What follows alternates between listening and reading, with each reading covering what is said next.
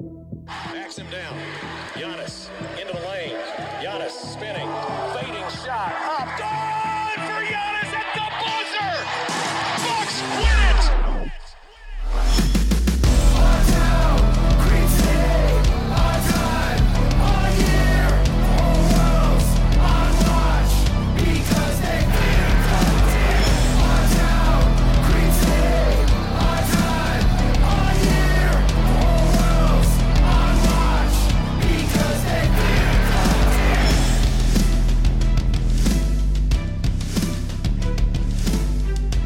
Welcome to Locked On Bucks. I'm your host, Kane Pittman, here as we are around 24 hours as we're recording this from Game 1 of the Eastern Conference Finals of Fiserv Forum. That's a 7:30 p.m. tip-off Wednesday night. Today's episode is brought to you by Spotify Green Room. Download the app and join me next week to get in on the action. That's Green Room, changing the way we talk about sports. Now, I teased this episode earlier in the week. Very excited to welcome back. Once you come on the second time, you're officially a friend of the podcast. So friend of the podcast back to the show. Legendary Buck on court, legendary Buck in the broadcast booth, Marques Johnson. Welcome back, man. It's a pleasure to have you back on the show. Always a pleasure to join you, Kane. Thank you very much for anointing me as a friend of the show. That's a step up. So I'm honored. Thank you. I'm sure out of all the accolades you've had, this one's going to rank very highly. So that's good to know. Marques, you mentioned to me before we started recording that you've been watching some pretty good basketball, and I would say certainly from our point of view, it's been some entertaining basketball, and we're very happy that the Bucks have moved through to the conference finals. But I want to start with that Game 7 for you and through the season. And this is one of the shames, I think, for local fans, that we get so used to listening to you watching these games. And I've said this has been one of the great things for me being back in Australia. I've actually been able to listen to you and Jim on the broadcast. But now you're in a position where you're at home, I assume. You're watching this game. What was Game 7 like for you? How are you enjoying or perhaps not enjoying that experience of Game 7 against Brooklyn? Well, Kane, it was – and I was talking with my mother this afternoon. She's 94 years old, and she – was talking about just how nerve-wracking Game 7 was for her. But I told you, it was like God doing for me what I couldn't do for myself. I actually had a graduation ceremony of my granddaughter, Kalila, my oldest son, Chris's daughter, just graduated high school. So she graduated at SoFi Stadium. They got a nice little performing arts center. So I was able to get away from being actually glued to the TV on pins and needles and just kind of, experiencing every ebb and flow of the game. I had a buddy of mine, Lance Reed, who lives in Milwaukee, big-time Bucks fans. His daughter, Sugar Mama, has been to every home game in the playoffs, and we've had a lot of success with her there. So I'm gonna keep that Sugar Mama flow going. But Lance was keeping me abreast of what was going on. But I didn't want to know too much. You know what I mean? I'm not one of those fanatics that's going to not want to know the score and try and watch it from start to finish. I knew that would be impossible with all the media at my disposal. But at the same time, I was enjoying the graduation, trying to stay away from it.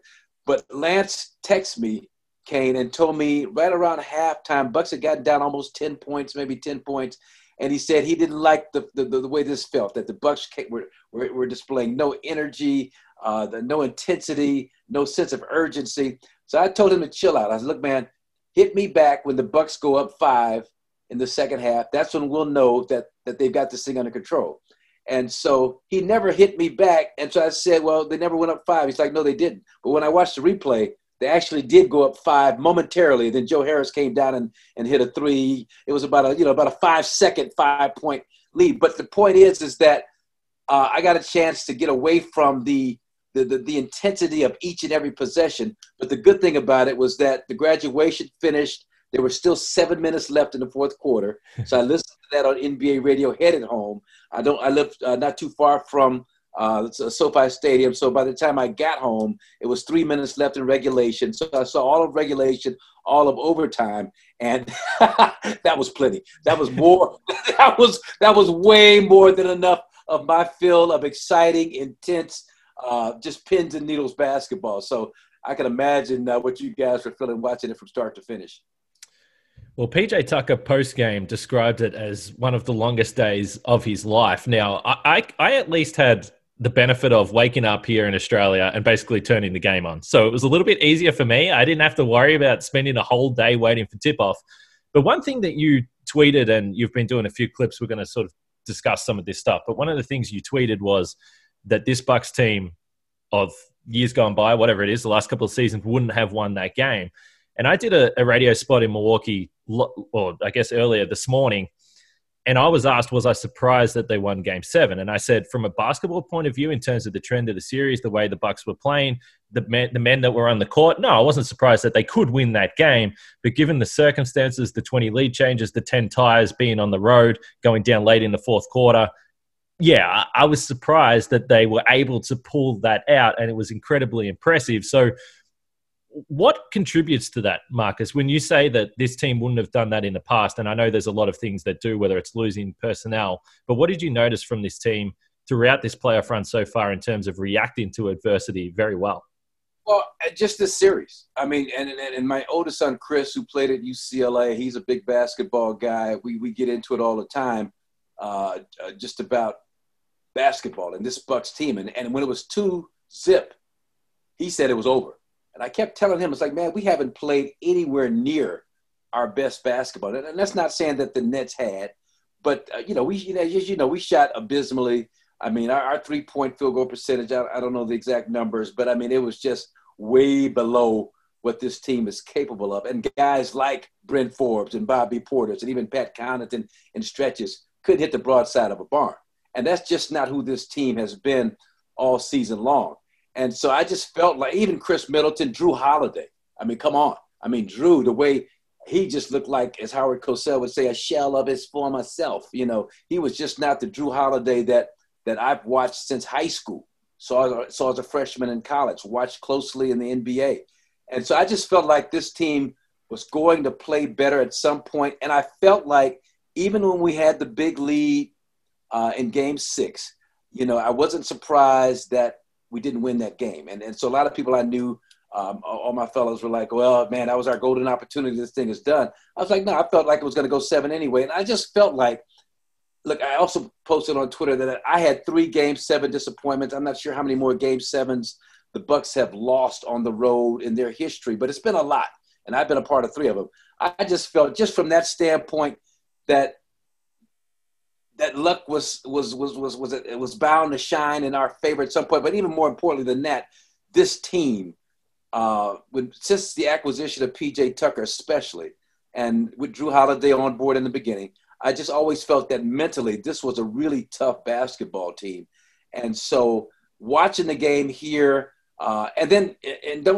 Steve Nash did a really solid job, but I thought he made a mistake playing KD the entire game twice in this series for a guy who's 15 years in the league, who's been out a year plus with the kid. You know what I mean? His body's in a different place than it's ever been. The way the Bucks were up in him, PJ Tucker, Chris, Drew, the way they were pressuring him, making him have to expend so much energy to get his shot up and to create separation. I thought he was bionic for a minute, the bionic man. Oh, my goodness.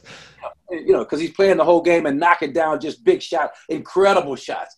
But I just felt like at some point, that was going to catch up with him. And I thought when he toed the line on that 3-point shot at the end of regulation, that was kind of a mental fatigue thing where he didn't get behind the line and your mind is racing, you're tired, you're on fumes. And so I thought that possibly was evidence of him being fatigued, but especially that last shot in overtime against Drew that just was 3 feet short. It took a while for it to catch up. It took the last possession of a 7-game series, but I think it finally caught up to him. And a good thing for the Bucks that it did because, he was on another planet in this series. All right, Marcus, I'm just going to talk a little bit more about our friends over at Spotify Green Room. Green Room is the first social audio platform made for sports fans. This app is free to download, and once you're in, you can talk with me, other fans, athletes, and insiders in real time about your favorite team or sport. I'll be hosting a Spotify Green Room next week, so you can join in with the conversation with me, and we can talk all things Milwaukee Bucks as they continue their run to the NBA Finals. Go download the free Spotify Green Room app now. Currently available on all iOS and Android, I believe, devices. Be sure to create a profile, link your Twitter, and join the NBA group for the latest league updates. Follow me at Kane Pittman, and you'll be notified when my room goes live. I know you won't want to miss it. I'm planning to be live next week at some point on an off night in the Eastern Conference Finals. I can't wait to hear everyone's thoughts on the Bucks. See you there. That's Green Room, changing the way we talk about sports.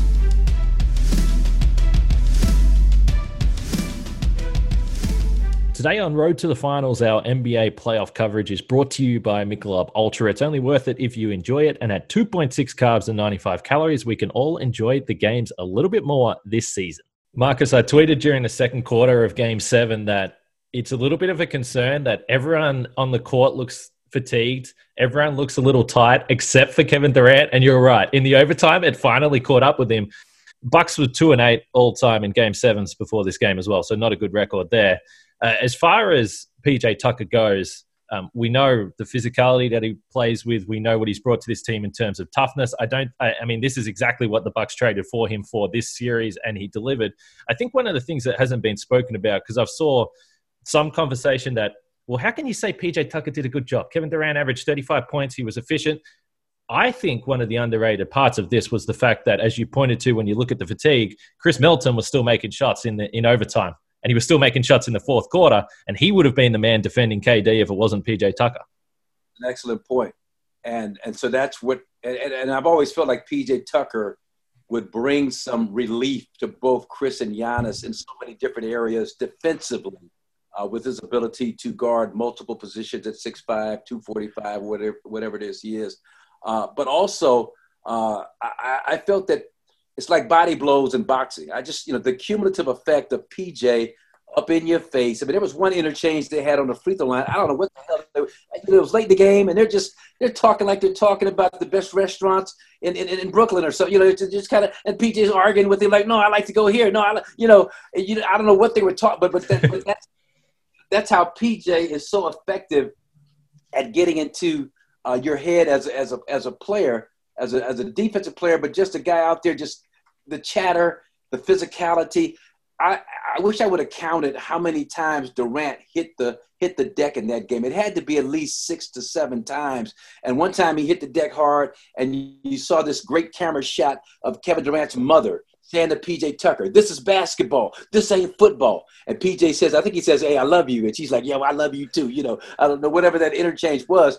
But that's the kind of basketball that he brought to this team, and it just wears on you mentally. As great a series as Durant had, I thought that PJ Tucker, it took a while, like I mentioned. It took until the final moment, final possession of the 7th game, but I think it finally, Kevin Durant finally broke. It took him a long time, and give him respect and props for being able to hold out Kevin Durant as long as he did and play a spectacular basketball as he played. But it got to that point, that last shot, man, when he shot the air ball, I turned to my son Chris, and I was like, he wore him down. He finally got to him, and it couldn't have come at a more better moment.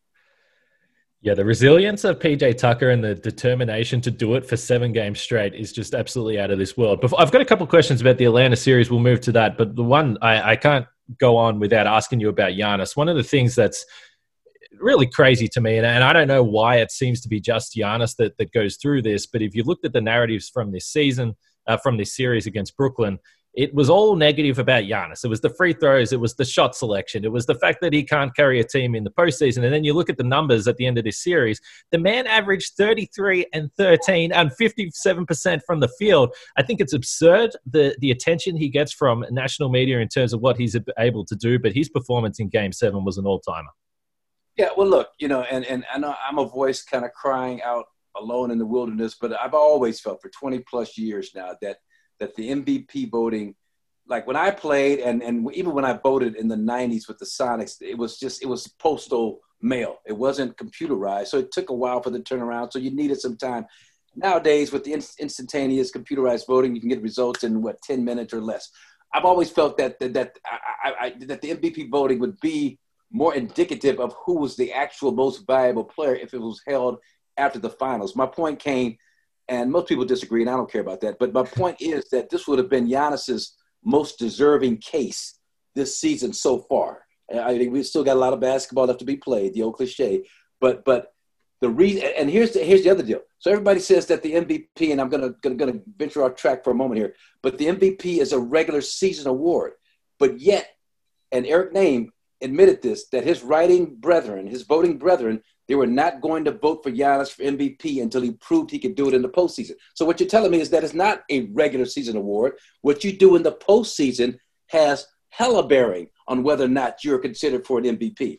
And so this season, even though Giannis's last 2 MVP awards, well-deserved regular season domination, let's keep it real. I mean, Kawhi Leonard was the best player 2 years ago, start to finish, even though he missed 22 games for load management or whatever. Last year, probably LeBron, start to finish. This year, Giannis, I think this would have been his most deserving if that type of a protocol was in place where you waited until after the season. So to your point, he's playing phenomenal basketball. And I got into it with the Bucks film room guy. I don't even know his name, but on Twitter. But he was talking about how Giannis should not shoot any more threes. And my point was that, yeah, I mean, there's a lot of truth to that on paper. But the way Giannis is wired, you've got to give him the freedom to mess up. You know what I mean? You got to give him the freedom. He's the kind of guy that if he goes 0 for 6, 0 for 8 from the three-point line, he's going to get you a spectacular block. He's going to go down the middle and throw down a fierce dunk that gets the team fired up. He's going to do some extra stuff like Wilt Chamberlain back in my day used to do, who'd miss a bunch of free throws in a row but would wind up scoring 50, 60 points in the course of a game. So Giannis is wired. There's few players, Shaq was like that can mess up in one aspect, free throw shooting, but then turn it up in so many other aspects to make themselves the impact of the game and lead you to victory. Yeah, we've spoke about this because I think it's a really complicated conversation, and it certainly can't be simplified as looking at him missing a 3 and say he can't shoot it. I think we've seen in Philadelphia, and this isn't comparing Ben Simmons to Giannis at all, but just purely from the skill set point of view, when you look at Giannis, he's obviously got a different work ethic, a different mentality, and he's willing to fail, and he's willing to put himself in the position to fail, which is pretty rare. And then you look at a guy like Ben Simmons in Philadelphia that hasn't been empowered to do that. And I think that for Bud, as in terms of dealing with personalities, dealing with the mental aspect of the game, it's a really difficult balance to make, because you can look at Giannis and say, okay, sure, a pull-up 3 with 19 seconds left in the shot clock, that's not a great shot. But if I tell you to stop shooting that, what is that going to do to your mentality? Yes, that's my whole point. And that's where you don't want to mess with him. And I use this analogy, and it's not that linear, apples to apples, whatever. But when I played for Don Nelson, my second year in the league, I averaged almost 26 points a game, 55% from the field, great win share, and all that good stuff. And before my third year, Nelly asked me, or pretty much told me, that he wanted me to average, instead of 30 a game, which I could have done my third year, to bring that back down to 20 a year, because that's the vision he had for the team, more of a ball sharing, balanced scoring type of a team. And so my point was that season we lost to the Sonics in a 7th game, and there was never really any defined roles in terms of who was the guy. You know what I mean? The balance thing is great, but come playoff time, you need that alpha dog to carry you and get you a bucket when you need a bucket. And so with Giannis, you don't want to mess with that dynamic whatsoever, because, and not that it just might take away from his aggressiveness and other aspects of the game, and just get him to think too much. You don't want to, with Giannis, you just don't want to, you don't put another iota of a thing to mess with his thought process right now. It's always intrigued me when he would miss a bunch of free throws and someone would say, well, he needs to get back in the gym. My thing was, no, he needs to go home and play with Liam, get away from basketball. He works out way more than anybody, could ever expect. And so for him, it's almost better to not have the extras placed on him and put those restrictions about what to shoot, what not to shoot. And he's figuring out, was game 6, he didn't take a 3-point shot, or game 5, whatever it was. I mean, there was a game where he didn't take a 3. And so people were like, well, that's good. He's not going to take another 3 in the series. No, he was 2 for 6, wasn't game 7, which for him is a solid percentage. But you've got to give him that freedom because of who he is and the type of talent that he possesses. He can impact the game in so many ways. So onto this Atlanta series, clearly a surprise Eastern Conference Finals matchup. I mean, I think when we were projecting this, I don't know how deep you would have to go to your projections to think that Atlanta were going to be here, but nonetheless, this is a super talented team. Offensively can really score the ball, and we've seen that firsthand late in the regular season with the game between Atlanta and Milwaukee where Trae Young didn't even play. I know that you watched this game recently, yesterday, whenever it was. So I've got some questions about that. But as far as Atlanta goes, it all starts with Trae Young, clearly on the offensive end. He proved in Game 7 that he can have an off shooting night, but one, he's not going to stop shooting the ball, and two, he's an excellent facilitator. What is it about Trae Young that makes him so difficult to defend and so unique? I mean, it's just mental toughness. I mean, for a guy his size at 6'1", 180, to absorb the physical pounding and to initiate some of the physical contact. They changed rules, just recently because of his ability to draw fouls and stop in front of guys after coming off a ball screen, and guys, they've changed rules because of him. So his toughness, his intelligence as a player, and then more tangibly on the court. And this seems like a small thing to the uninitiated, but you'll feel me on this. He's one of the best left-handed passers. You know what I mean? His offhanded passing. So there's no real weakness in terms of his vision. When he's got the ball, he's on the move. He can fire a bullet pass, cross court, right on the money, right in the shooting pocket with the left hand, with the right hand. And the floater game. I mean, the floater game is something now that floater is like, 90.95 points per shot compared to 1.37 points per shot for something in a restricted area. So you'd rather give him a floater than to have Capella catch lobs, but that's easier said than done. That's where the discipline is going to have to take hold if you're Brook Lopez, and not bite on him coming off that screen with the guy on a rear contest defensively like a Drew Holiday, and have him set you up to just kill you on that lob pass to Capella. But anyway, so between those three factors, I mean, just his handle, his skill, his range. He's one of those Steph Curry type shooters that doesn't shoot like my old school conventional jump shot. It's more that little quick push shot. So he doesn't need much room at his size to separate and get it off. And he can shoot it out to about, 28 to 30 feet consistently when he's on. So he's a handful. And the fact they set more screen pick and rolls, I think he led the league, I know, at least last year at one point in terms of ball screens per game. So it just makes it really, really a tough challenge defensively to keep him in check. And then they surround him with all these great, between Herter and the rest of the guys, Lou Williams and Bogdanovich and all these other guys who are great shooters. They surround him with a great cast of characters that really complement what he does. All right, Marcus, we're going to talk about Built Bar now, which, as all the listeners know, is one of my favorite snacks in the entire world because it's the best tasting protein bar that has ever been made. We've got fans out there that are eating good luck Built Bars before playoff games. That's the power of Built Bar. Did you know that Built Bar has 9 delicious flavors that include coconut, cherry, raspberry, mint brownie? You can keep going down the list. You can try them all with a mix box, and you can get 2 of each there. They're great for you. They're healthy. 17 grams of protein, only 130 calories, 4 grams of sugar, and only 4 grams of net carbs. So you can have it pre-workout, post-workout, pre-game, or post-game for that matter, or as Justin Garcia likes to do mid-podcast to really, just mess up with the audio. I don't know what Justin's trying to do here, but you can go to BuiltBar.com, use the promo code LOCKED15, and you'll get 15% off your first order. Use promo code LOCKED15 for 15% off at BuiltBar.com, and then jump across to betonline.ag, which is the fastest and easiest way to bet on all your sports action. Baseball season's in full swing. We know the NHL and NBA playoffs also, so you can get all the latest news, odds, and info at betonline.ag. Don't sit on the sidelines anymore, as this is your chance to get into the game as teams prep for their runs to the playoffs. Head to the website or use your mobile device to sign up today and receive your 50% welcome bonus on your first deposit with the promo code LOCKEDON. That's BetOnline, your online sportsbook experts.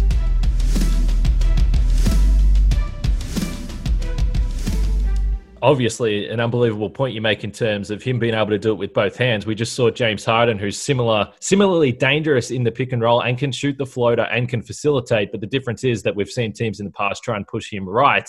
You're not going to get away with that with Trae Young. Another clip that you you posted yesterday that was really interesting. We've heard you talk about it a lot on the broadcast through the season. Eric Name wrote a story about it, and we've seen this kind of be an evolution with offenses where the Bucks in the past have been able to be really manipulated with how stringent they are defensively. This year, there's been more switching, but a way around the switching is this double drag screen, double stagger screen that we've seen a lot, and the Bucks have struggled with this. Now, just first of all, you've done it on the broadcast a number of times, but what is this set, if you can just describe that, and then why is it difficult to defend, and why is it problematic for Milwaukee? Well, what's the tricky part is that teams do a great job of misdirection, of doing something that doesn't make it obvious that they're going to go into a double drag screen or double ball screen.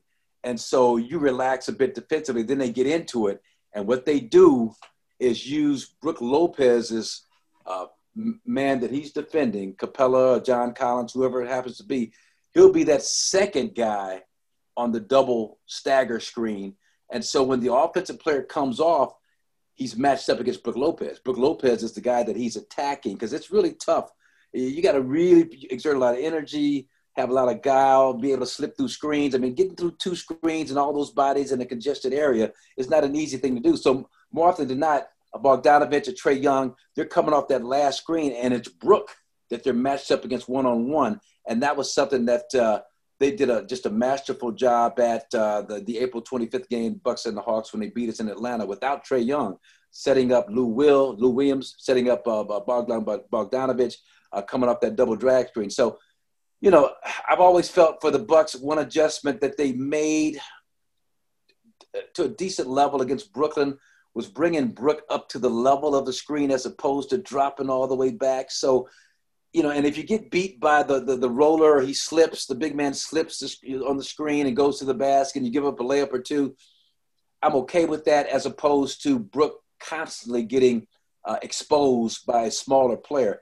And we've seen it all season, even a double screen or not, but Chris Paul, Devin Booker, and Phoenix, I remember a game down there. We've seen it a lot this year. And it's not Brook's fault. He's 7 feet tall, 280 pounds. He does a yeoman's job of just giving an effort trying to stay in front of guys, but you're going to get beat by smaller, quicker ball players. And in today's game, these guys work on exploiting those mismatches all season long, and they've got all these escape dribbles, in and out dribbles, all kinds of step back stuff, all types of stuff that's specifically designed to have them have an advantage in situations like that.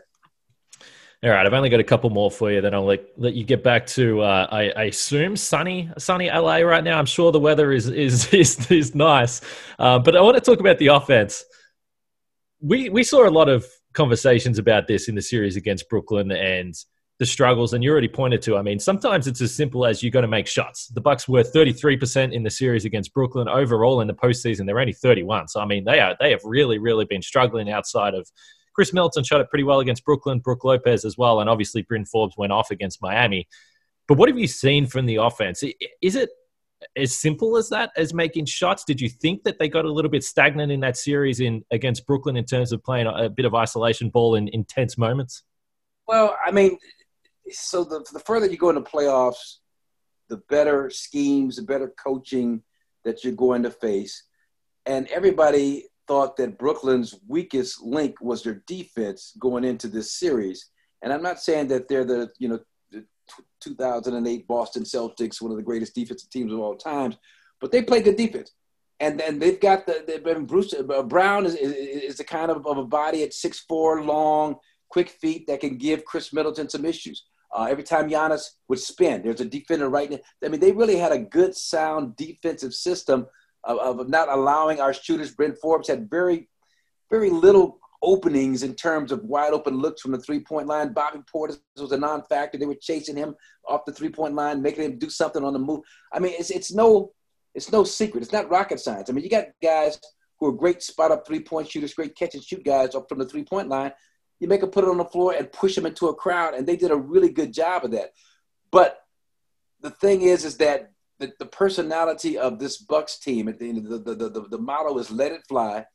This is a team that thrives on the three-point shot. So when you get to Charles Barkley's and other people in the world saying that quit shooting threes and take the ball inside, this is not who this team is. And Coach Bud, love him or hate him, he's going to stick with that philosophy. And I felt game 7 that the shooting would come around. They made 15 threes. I think shot 42% finally. That those percentages will even out at some point, and hopefully they didn't have to wait until game 8 for it to do so. It is 7, but my point is give the defense credit. I mean, Drew Holiday.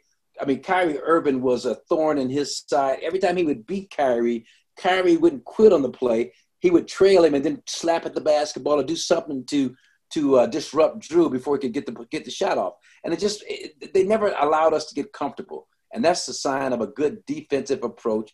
And the fact we were able to win that series in spite of, I think, is a real positive sign, because Atlanta, not as experienced. I'm not sure how much discipline they're going to have on defense compared to Brooklyn and their veteran players, Blake Griffin, Jeff Green, Brown, that I talked about in that crew. So we'll see how they can implement Nate McMillan's game plan. But Nate McMillan, good friend of mine, when I work with the Sonics, we talk basketball all the time, sit next to each other on team flights. He's a punch you in the mouth kind of a guy, kind of a coach. So he's going to come out and they're going to play a real physically aggressive brand of basketball. If you watch the Sixers series, you saw that a lot. Embiid on his backside, an awful lot. So the Bucks have got to be prepared for that. Just on Drew Holiday, this might have been the ultimate optimist in me, but I remember after game 2, we did the post-game show, and I said, listen, things aren't looking good right now. You were just down in a game by 49 points. But, and you know this better than anyone, the series is a long series and things can change, and you look for little things to carry through to the next game. Chris Middleton started that game 0 for 8, and despite the fact that it was a blowout, he was 7 for 12 from that point on, and I said, listen, he saw the ball go down. He's going home now. Hopefully this means something for him. Drew Holiday, you can talk about all the shots he missed, but boy, talk about coming up big in the biggest moment. As a player, is that something that will legitimately release some pressure perhaps on him, do you believe? It's one of my favorite sayings that I say is that it's not how many shots you make, it's when you make them.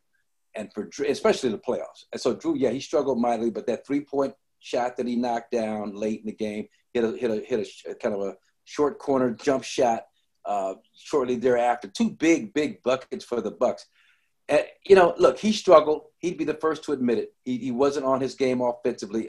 I thought it was a combination of what Brooklyn was doing. I thought he was sped up a little bit. I don't know if it was nerves, if you can call it that, for a veteran like Drew. It was a little jittery being in this position. You can all of a sudden you can be impervious to the pressure all season long, and then certain moments it can rear its ugly head and get to you.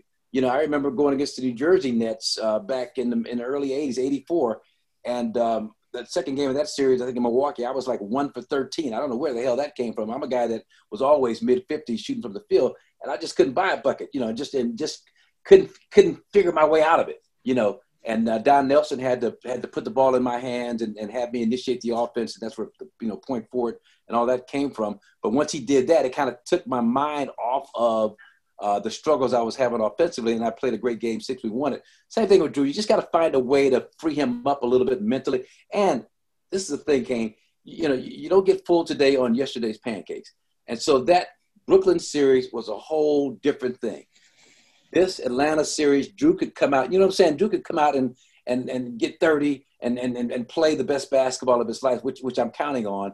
I think the fact that the Bucks were able to get through that and move on to the next one is one of the things that's going to help him, I think, get this fresh start and approach this different series, different team, different schemes, different players that you have to go against. I think he'll approach it a lot differently.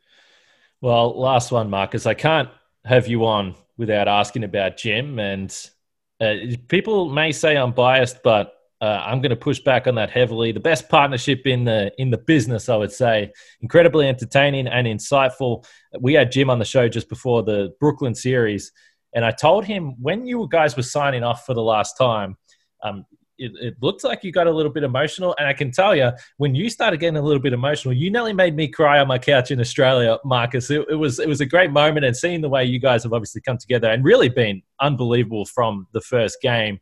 What has it been like working with Jim? Because he's a legend in for Milwaukee Bucks fans.